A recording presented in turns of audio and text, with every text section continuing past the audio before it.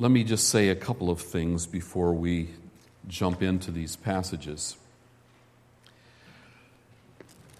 I wondered when, weeks ago, I thought about coming here, what to preach. Maybe different sermons from all over the Word of God. And then I thought, no, maybe a series would be the best thing. But I also thought that there would be a possibility that I would be performing a funeral while I was here. Death happens.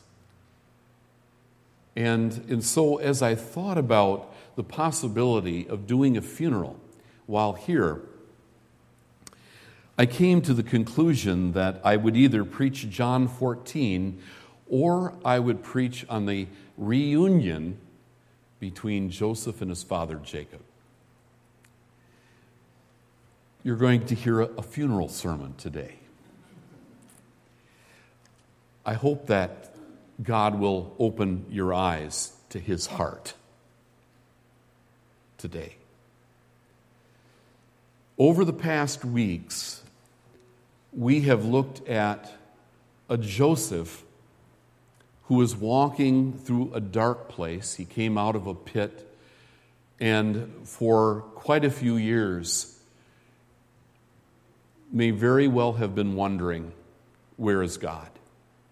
Now, we know that it says God was with him, and it was manifested, very much exhibited by the way he served others and was a blessing to others. But he was a human being, and there must have been times when Joseph just said, God, what could you possibly bring out of this? What are your purposes in this dark time? You may have gone through that a time or two in your life, wondering, how could God use this to prosper my heart? Not in the worldly definition of prosper, but in terms of developing character within me, so that I am a blessing to others, so that I may be a part of his kingdom to come. But God is wiser than we are. God's ways are not our ways. His intentions and purposes are different from ours. And the sooner we learn that in life, the better, because then we can cooperate with God's purposes for not only our lives, but for our world. We're only here a short time, and we're saying, how can God use me like he used Joseph? And we're at the end of my life, I can look back and say, a lot of people have hurt me. A lot of evil has been done. You intended it specifically to bring evil, but God always intended to override that evil, even use it to bring about good. And we see that in the life of Joseph, God was directing his people to the promised seed, the coming of Jesus Christ, who the family of Joseph desperately needed, who we desperately need. Now, I don't know if you have ever been in a watchtower, but there are texts in the Bible that I consider watchtower texts. I think that this story of Joseph has been a watchtower text. But let me explain what I mean by that. At one point in the life of the disciples, it's recorded in Luke chapter 9 and in a couple of other Gospels, Jesus takes Peter, James, and John to the Mount of Transfiguration. They see Jesus Christ in his divinity, in all of his glory. Here is one who is man, but he's the Son of God. You remember, Peter is full of worship, and he says, I like it here, let's stay. And then God sends the disciples down from that incredible vision of his glory, where God says, this is my Son whom I love. You listen to every word that he says.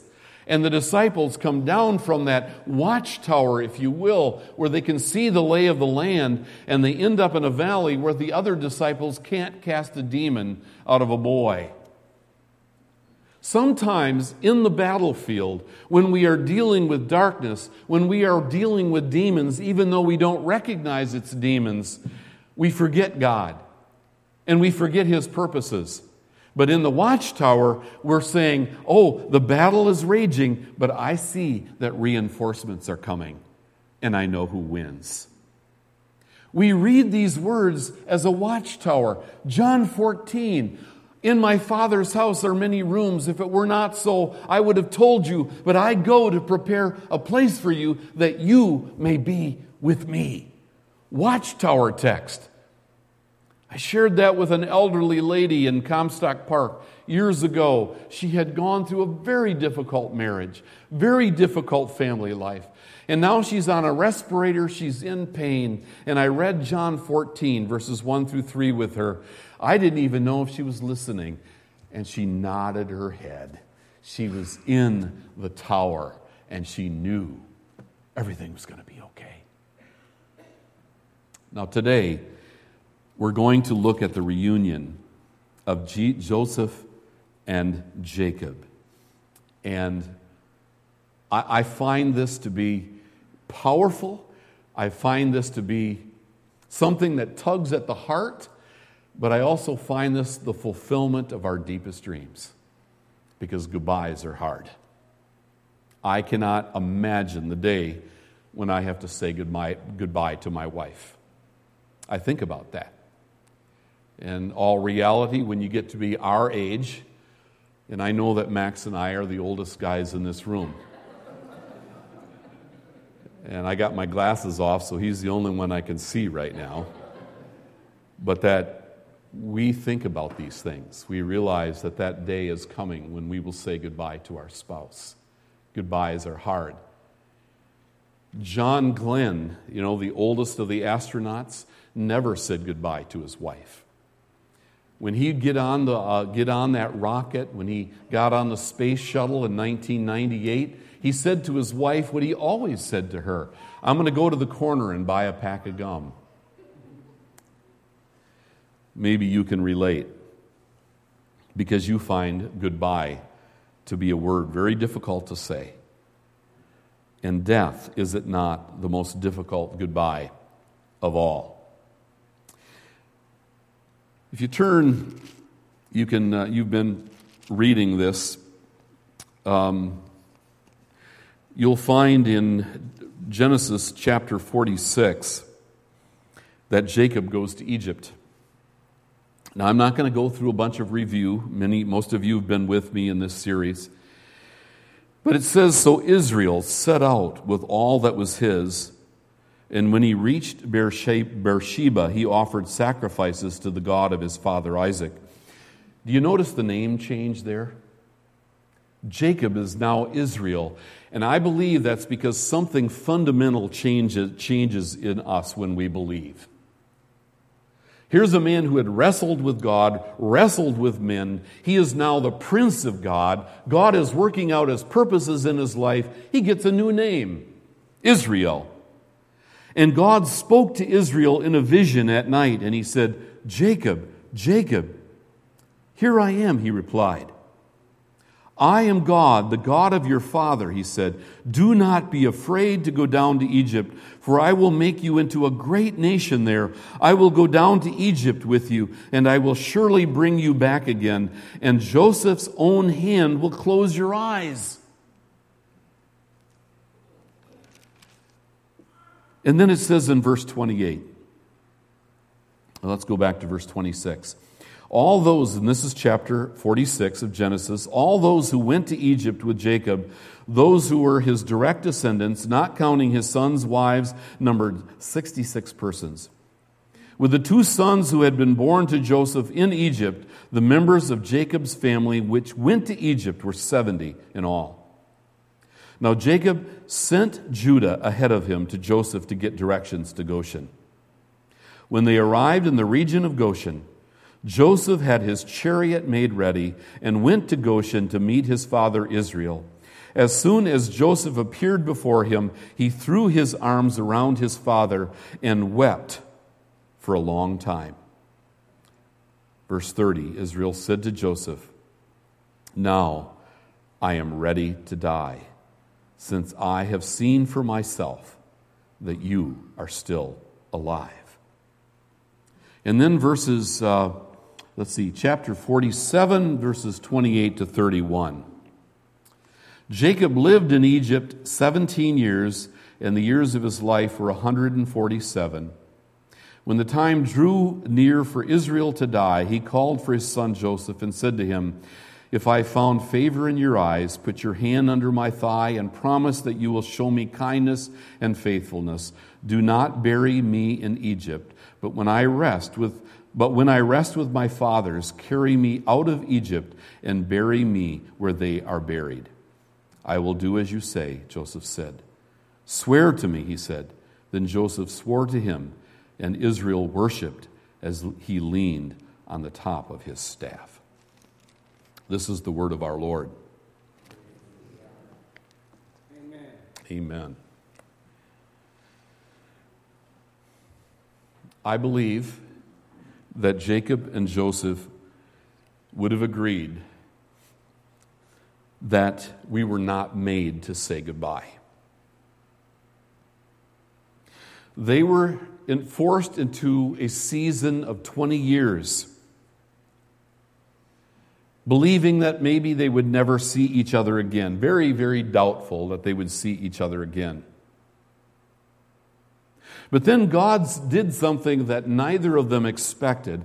On heaven's calendar, God had circled a date and he had written these words, "The reunion of Jacob with his son." Aha! Can't wait for that day. I want us to look at that reunion for a few moments through the lens of seeing how the reunion of Jacob and Joseph is a picture of your reunion with you, with your loved ones, and with Jesus Christ himself.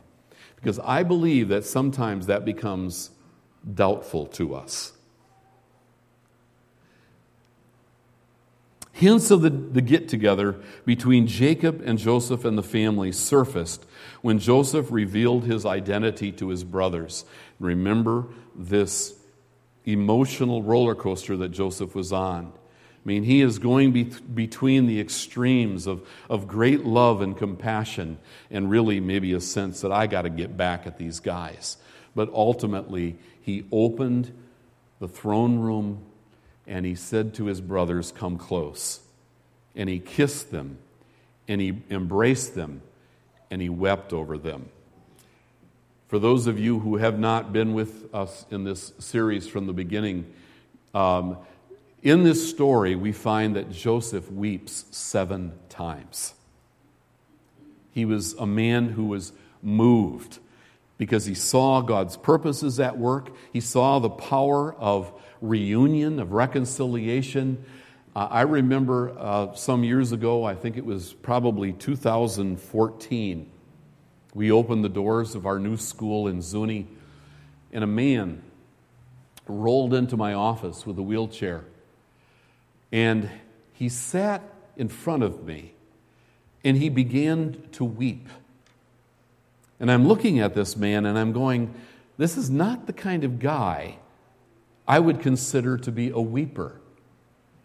And he looked at me and said, "I am going to see many people, many Zunis in heaven because of the light of this place." And then he wept. And then he looked at his wife and said, "I think we should support a ministry like this." And she tapped him and said, "We do, we do." He was weeping because he saw God's purposes being worked out. A picture of Jesus Christ. A weeping over brokenness, but also over what would happen to bring that brokenness to healing. Mercy won over revenge. And he said, "I'm Joseph." And the very first question is my dad still alive? He doesn't ask, "Where in the world have you been? Look what you've done." There's no arrogance or anger, just a desire to see dad again. Joseph forgave his brothers, and then he decreed, I love this, a family reunion. I wish we had a Veenstra family reunion. Maybe we will, Carl, I'm going to give you the responsibility for that. We'll talk about that later. Thank you. Yeah, thank you. Family reunions. Do you think that is an echo from the heart of the Lord? That in the new kingdom, he says, blessed are those who are invited to the wedding supper of the Lamb. A reunion, a feast, in the wedding of the Lamb with his church. And Joseph had all the resources to pull it off. But now, if you go back to Genesis 45 for a minute, you picture this caravan of brothers as they're returning to Canaan. They arrive in Egypt during the time of famine. They have emaciated donkeys and dust-covered robes. But now look at them as they go back to Canaan. They're all driving new pickup trucks. They have goatskin boots, leather jackets, and brand new Stetsons. They really do look like something. Their wagons are full of grain. And the children see their dads coming down the road, and they run to meet them. And not far behind them is Jacob. Rangy silver hair reaches his shoulders.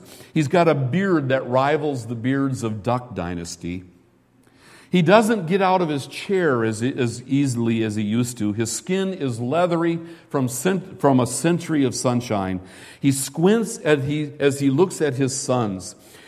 And then he sees the plunder. One of them speaks up and says, Dad, Joseph is alive, and I'm forgiven, and Egypt's gates are open. I'm getting ahead of myself. Dad, Joseph is alive. In fact, he's the ruler of Egypt. And it says Jacob was stunned. And you can almost see the servants of Jacob holding him steady, looking at the brothers and saying, don't you dare to lie. Lie to your father again. But when they told him everything that Joseph had said, when he saw the carts that Joseph had sent to carry him back, it says the spirit of Jacob revived. When he saw the evidence that they couldn't have gotten all this stuff on their own, when he heard about how Joseph had inquired about him, his spirit lifted, his shoulders straightened, his eyes began to sparkle. And for the first time in 2 decades, the old patriarch had hope in his heart that he was going to see Joseph again. When Jesus was about to go to the cross, his disciples are discouraged. They're frightened. He says, I'm going to die. And then we see this lengthy teaching, the longest teaching of Jesus in the Gospels, John 13 to John 17. And he looks at these disciples, and he is preparing them to be his representatives in the world. And he knew they would go through trouble. Every one of them would die a tragic death, except John. He would die in exile on the island of Patmos. But he was looking at these disciples and saying, I want to share something with you. And this is going to give you courage to go on no matter what you encounter in life, even death. I am going to prepare a place for you. And it's a place of love because I want you to be with me. And I want to be with you. But notice that when Jesus says this, and when I was a kid, I said to you last week, I always kind of looked at this as Tom Bodette in Motel 6. You know, that somehow Jesus was going to go off to heaven, he's going to fluff up the pillows, make the beds, make sure that there was a breakfast ready for them in the following morning, and then they could live in that mansion of God. That's not how it plays out. What is Jesus going to do here to prepare them for home, for heaven, for reunion time? They don't want to see him go. They want to see him again. Jesus said, you will see me again, but the only way that you're going to enter into the presence of the holy is if I make you holy. And that means that I've got to go to the cross. I have to experience homelessness and forsakenness so that you can be accepted as sons and daughters of the Most High forever, and you can be with me. and I with you. That's what Jesus is about to do. And I believe that what Christ shows us here in the story of Joseph is what had to take place in order for two people to come and see each other again. The cross. And Israel said, I'm convinced my son Joseph is still alive. I will go and see him before he dies. So Israel took his journey with all that he had, and he came to Beersheba, and he offered sacrifices to the God of his father Isaac. The very first thing in store was a worship service. He didn't forget God. He bowed before God, and he said to his whole family, we need God. We've had enough of this looking at each other. We've had enough of this business of arguing and getting caught up in the evil and the brokenness. We need to look to God. And so he offered worship and thanksgiving. Does anyone know how old Jacob is at this point? He's 130. Anybody here approaching 130? Don't tell me. Oh, someone just pointed at her husband. How many of you feel 130? How many of you have had a hunch that Jacob might just have had a hitch in his get-along? He's no spring chicken. Most 130-year-olds don't pack it up and move to another country, but they do, and they do with passion when they have the knowledge that the prince is alive. He's sitting on the throne. He can't wait to see them, and he's their brother. There is nothing that could have kept Jacob from making this journey. Can you imagine the anticipation? This whole journey, and I don't know how long it took. My son was in the Holy Land. He had gone from Jerusalem and made his way to the border of Egypt just a couple of months ago. But they took a bus. These folks are riding donkeys, probably. But the anticipation, going to see him again. What am I going to say? How am I going to act? What a gift this is.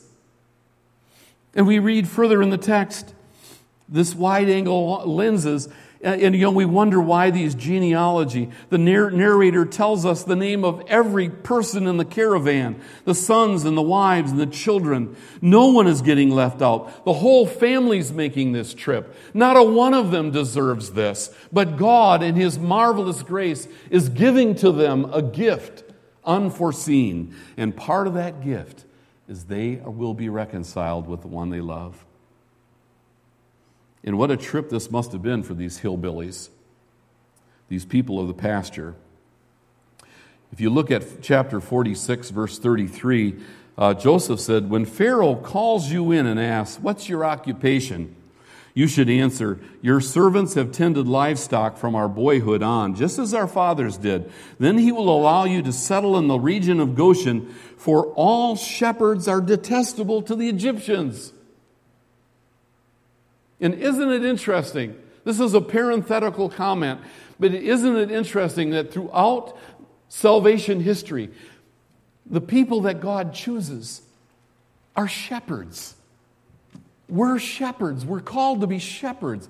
We're called to not look at ourselves, but to look at the needs of others. We're saying, I want this person to be fed. I want this person to be protected.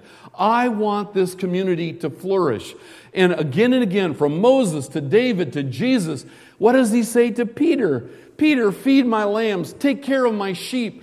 This is the call of God, even though the world may say, shepherds, It's the call of God. You remember the show called The Beverly Hillbillies? All right.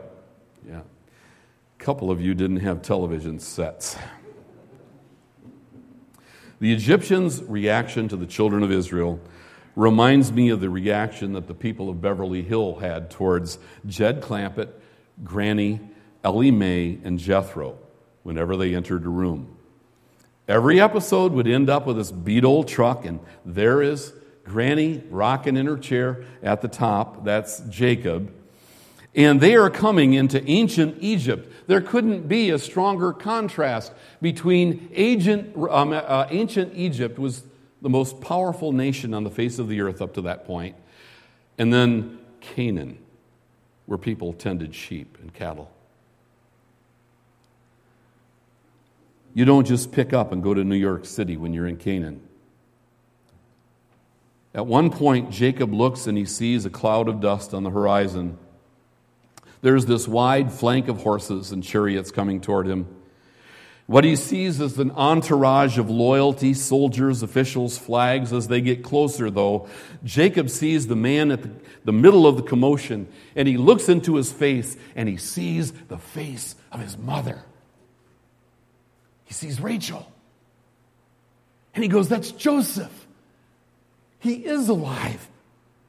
Joseph cannot contain himself. The text tells us that the moment Joseph saw Jacob, he threw his arms around his father and he wept for a long, long time.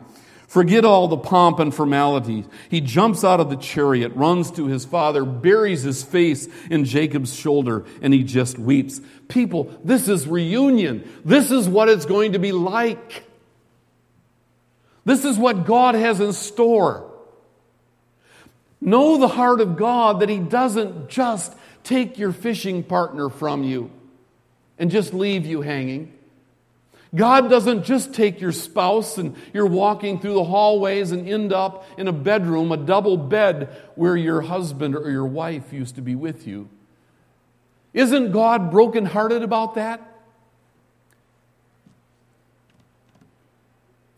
Sin has left a horrible brokenness and stain in our world. God knows more about that brokenness than we can even explain from the pulpit. And we know how difficult it is to see change in people. We need patience when we pray for our enemies, when we even pray for our children. What patience is required for us on our part to see them come back to the Lord, or to even see incremental changes in their attitude towards the world. Growth is organic. You plant a seed and you water it and you do whatever you can, but sometimes it's slow going. But all to the end that Jesus Christ would pay for that sin, give His Holy Spirit to prompt us every day to overcome that sin, to make us ready to be citizens of the kingdom of heaven. 20 years of pent-up emotion come bubbling out, and I have a hunch that both father and son were saying to themselves, "I'm never going to say goodbye to you again." No one likes to say goodbyes.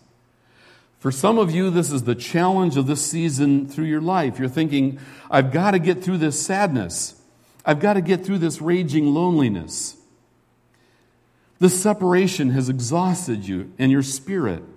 Like Jacob, you are grieved. You want to move on. The rest of the world seems to be moving on, but you're stuck. You're paralyzed. Memories come like daggers, reminding you again. It's almost like every day you have to say goodbye all over again. I'm wondering if this is your challenge, and if you'd receive this message from your Heavenly Father, and that is simply, all goodbyes are on the calendar. God never intended for us, His children, to live in a world laden with goodbyes. But He's permitted a certain quotient, a limited quantity of goodbyes, but the day is coming when we will enter a land where goodbyes are said no more. It's almost like every goodbye is a speck of sand in an hourglass, and there's a limited number. And once the last grain of sand goes through, God is going to turn. He is not going to turn the glass upside down and start all over again. We're headed to a time, and we're headed to a place where we will put goodbye out of our vocabulary, and it will never be stated again. And the picture of Joseph and Jacob is just a foretaste, a warm-up, a parable, a portrayal of our union with Christ. Did you know that the promised union between God and His people is mentioned in the New Testament over 300 times?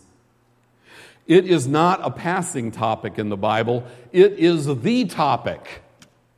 And don't lose sight of it. Remember last week we talked about proximate purposes, remote purposes, and ultimate purposes?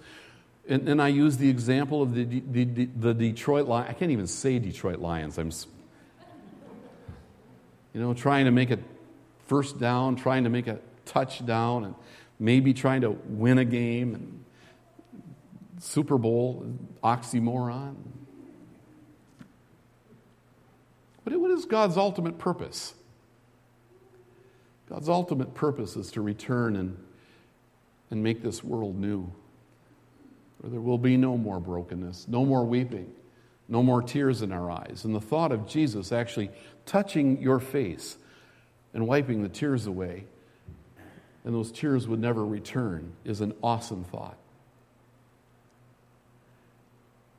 The Apostle Paul says in 2 Timothy 4, verse 8, "Now there is in store for me the crown of righteousness, which the Lord, the righteous judge, will award to me on that day, and not only to me, but also to all who have longed for his appearing." The day, the coming of Christ, 300 plus times in the New Testament. But when you see Jesus, you will see them. Now, if you doubt that, I want you to think again of Jesus turning to his disciples. "You, plural, will be with me," in the conscious presence of your Lord. You'll be with me. Peter, James, and John had already seen Moses and Elijah. They're in heaven.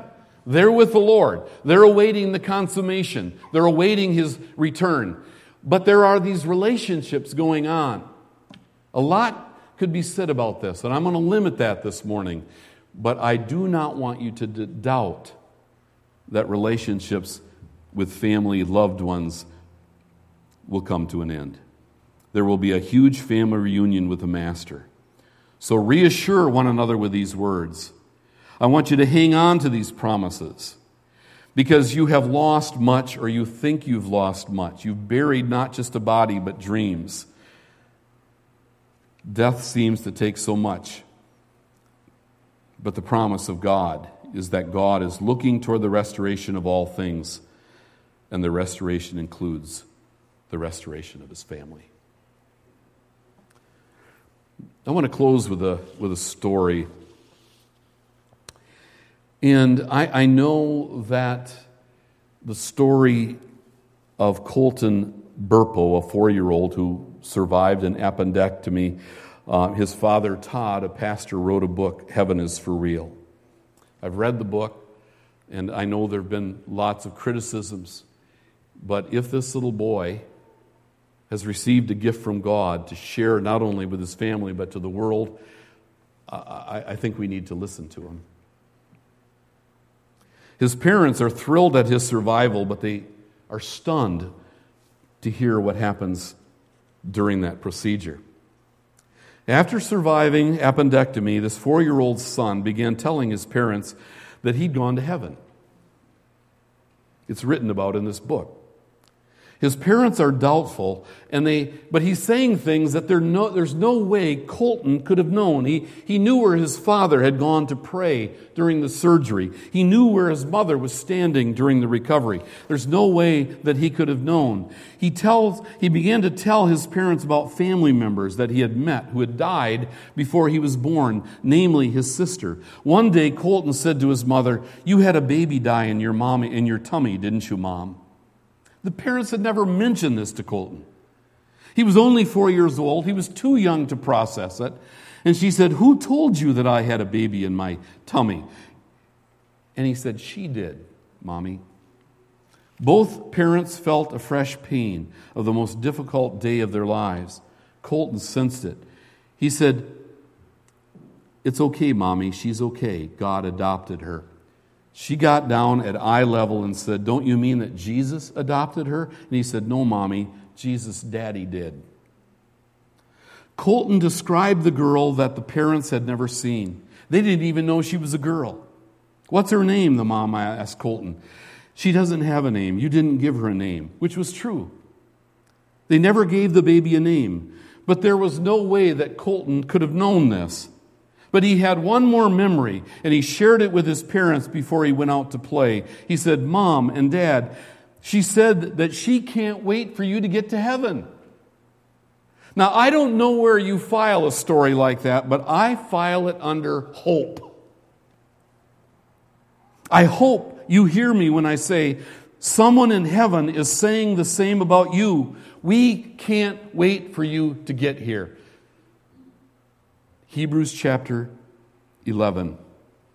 Since we are surrounded by such a great cloud of witnesses, let us throw everything that hinders and the sin that so easily entangles, and let us run with perseverance the race marked out for us. And that means that we cannot look at this passage and say that I'm so heavenly minded that I am of no earthly good. That cloud of witnesses is telling us to persevere, to keep on, living the life that God has called us to live. Not that dream that the health, wealth, and prosperity people are offering you, but the dream that there's better things to come, and we want others to join us in that journey.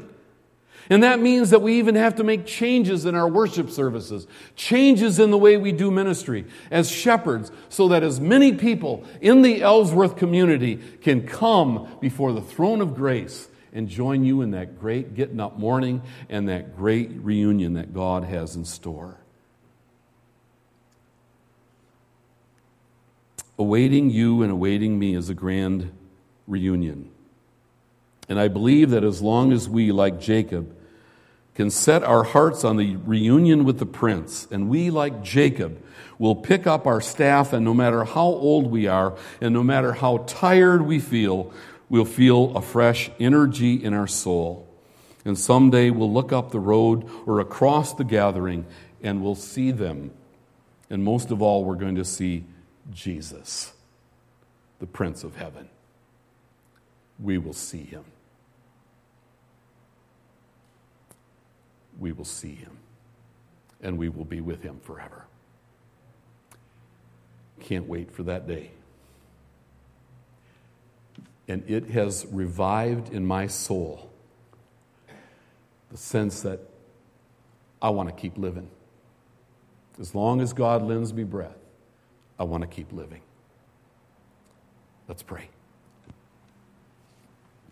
Heavenly Father, we pray that you would take these teachings and embed them in our soul, that we would be people of hope and not people of despair. We meditated this morning on something of great comfort.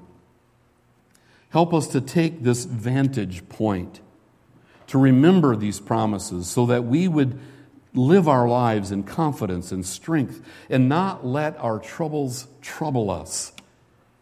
Make yourself real to us now as we leave this place and continue living. Prepare us, O Lord, to meet you, not just here on Sunday morning, but prepare to meet you in our kitchens, in the countryside, wherever we go, even in the dark places. Restore our souls. In Jesus we pray. Amen.